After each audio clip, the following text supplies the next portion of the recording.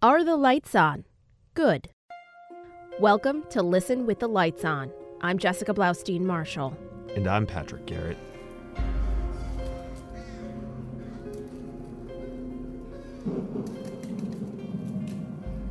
Culturally acclaimed author H.G. Wells is known as one of the fathers of science fiction.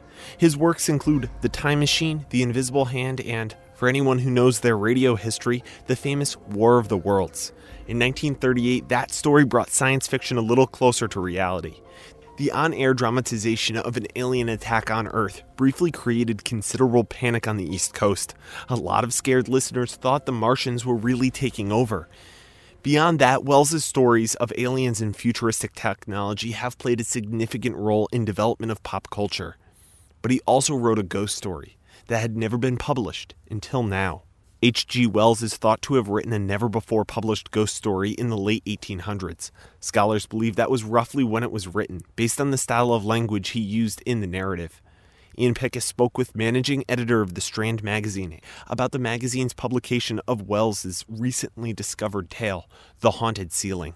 Much like the protagonists of the short stories that run in The Strand magazine, managing editor Andrew Gooley likes a good literary mystery, and he's built a reputation as a man who can solve them. And today he joins us to talk about The Haunted Ceiling by H.G. Wells, which runs in the latest issue. Well, this is it's an interesting story, vintage Wells, perfect for chilly night reading of winter and of fall. So it's a ghost story, part ghost, part detective story.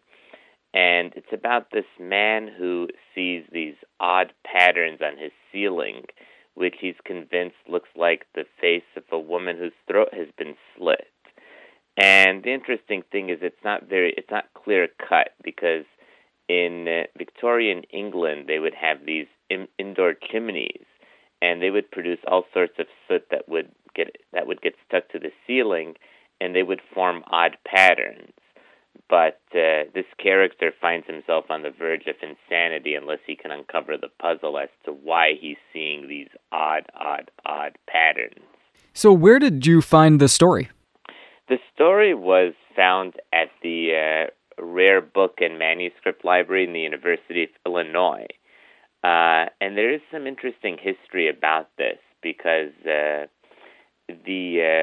university ended up purchasing all of Wells's papers in 1954 at the behest of Professor Gordon Ray, who was interested in writing a biography of Wells and collecting a lot of his letters. And I can just say, from talking to the librarians there and hiring somebody to make copies of a lot of these manuscripts, that there were tens of thousands of papers there. I mean, I personally was sent over 3,000 pages worth of manuscripts. And Wells was a prolific man. I mean, he would write articles that would have titles that looked like they were for a short story, and then you would read it and you would find it would be a monologue about socialism, or Victorian society or Edwardian society. But this one stood out immediately, since I've read almost every single H.G. Wells short story, and I said to myself, okay, I think I have something over here. Is this the only thing in that collection that hasn't been seen before? There were a lot of things that have not been seen before. I mean, I'm more of a fiction aficionado, but we did 3 years ago publish 2 articles by Wells that were never published before. But like all archives and like all papers of great authors, you'll see some stuff that's, on the level of something that's very dated. You'll see some stuff that's not very good quality. You'll see some stuff that's good quality, but not right for the Strand magazine. When I saw this, I said to myself, okay, this is perfect for the Strand. This is something where if I was just a casual reader, I would see this on the newsstand, I would say, okay, I need to read a ghost story by H.G. Wells that I've not read before. So this one really, really stood out as being something very fun and very interesting. And, at the same time, there's an element of the macabre to it, and it has the old Wells formula of having a literary type trying to solve the key to something that seems supernatural, and the literary type is working with a man of science. And it's a theme that we see in The Time Machine. It's a theme that we see in several other works of H.G. Wells. Yeah, that skepticism is always treated with just as much sobriety as the supernatural, it seems, at least in the Wells I've read. Exactly. That's a great point, Ian, in that Wells was he was an ardent materialist, a real atheist. He could be described as a progressive guy of the Victorian era, but at the same time he loved to dabble in works that had a supernatural element to them. One of the stories that comes to mind is The Red Room, about this skeptical, cynical writer who's kind of like H.G. Wells, who's forced to spend, not forced, but he agrees to spend the night in this haunted room, and all sorts of comical things end up happening to him, which he does not feel are comical for obvious reasons. And at the end of the story, there is this whole H.G. Wells message of how fear can make us see things that do not even exist.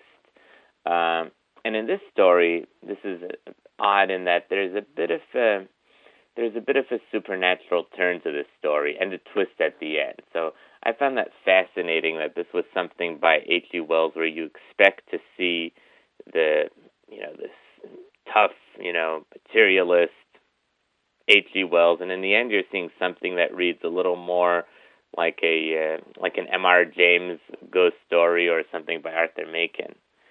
How big a figure is Wells in your line of work and the kind of fiction that you publish?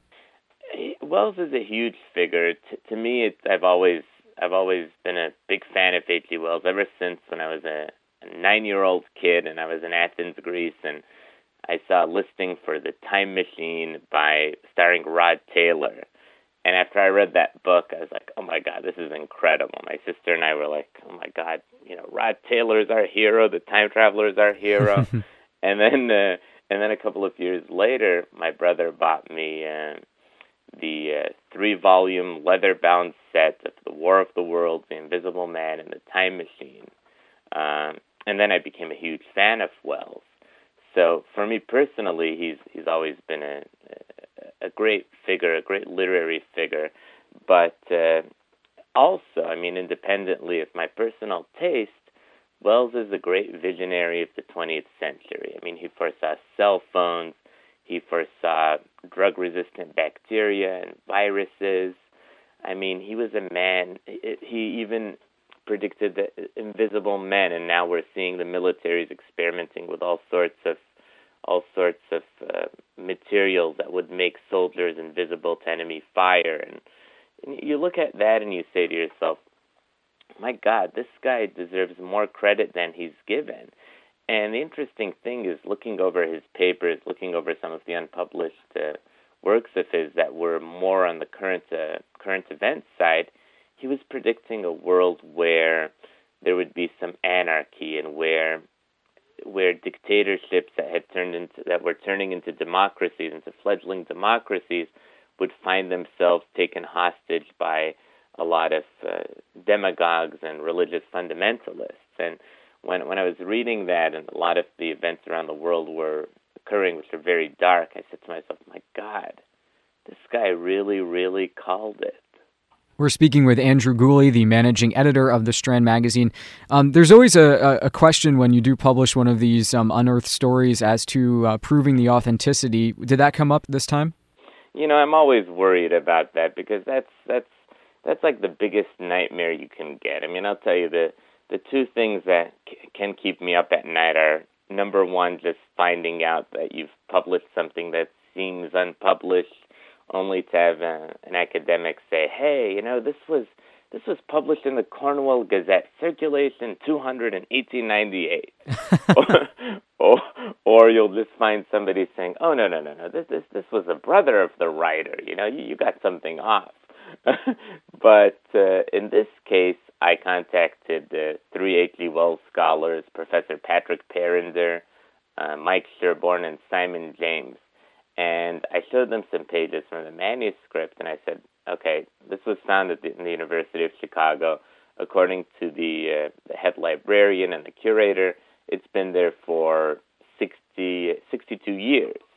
But I want you to look at it just to make sure that this is something that is legitimate.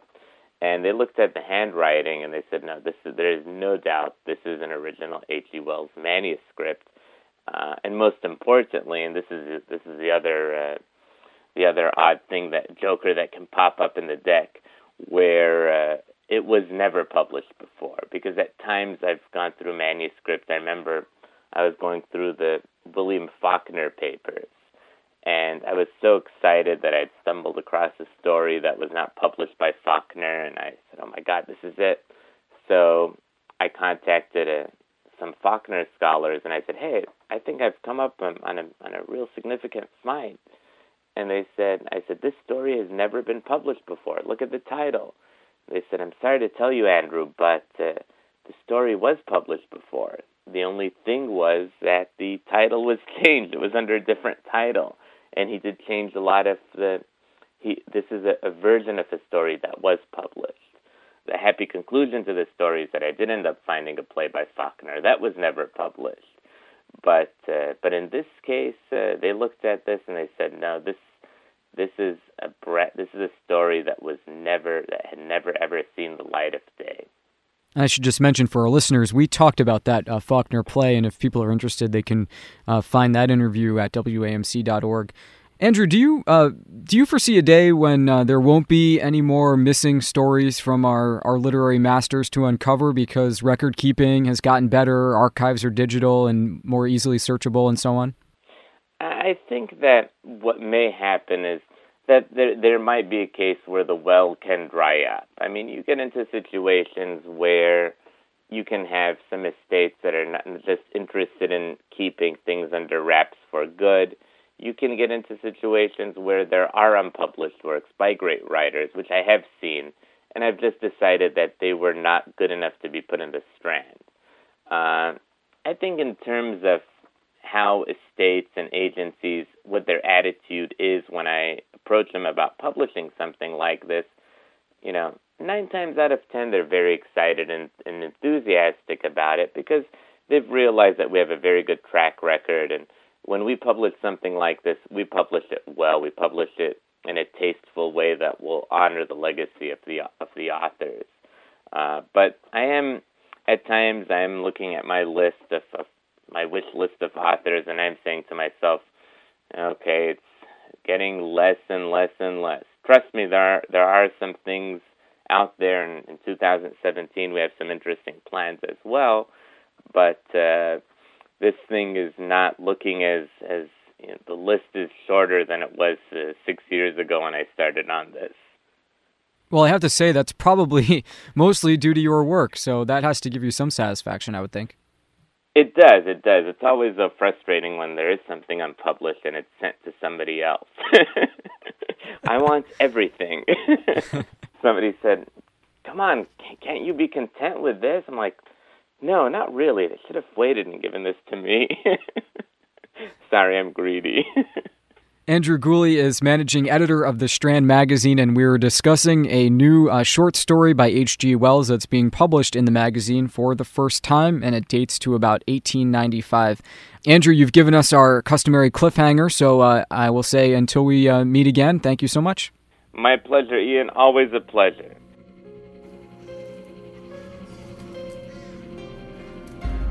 Thanks for joining us. Listen with the Lights On is a production of WAMC.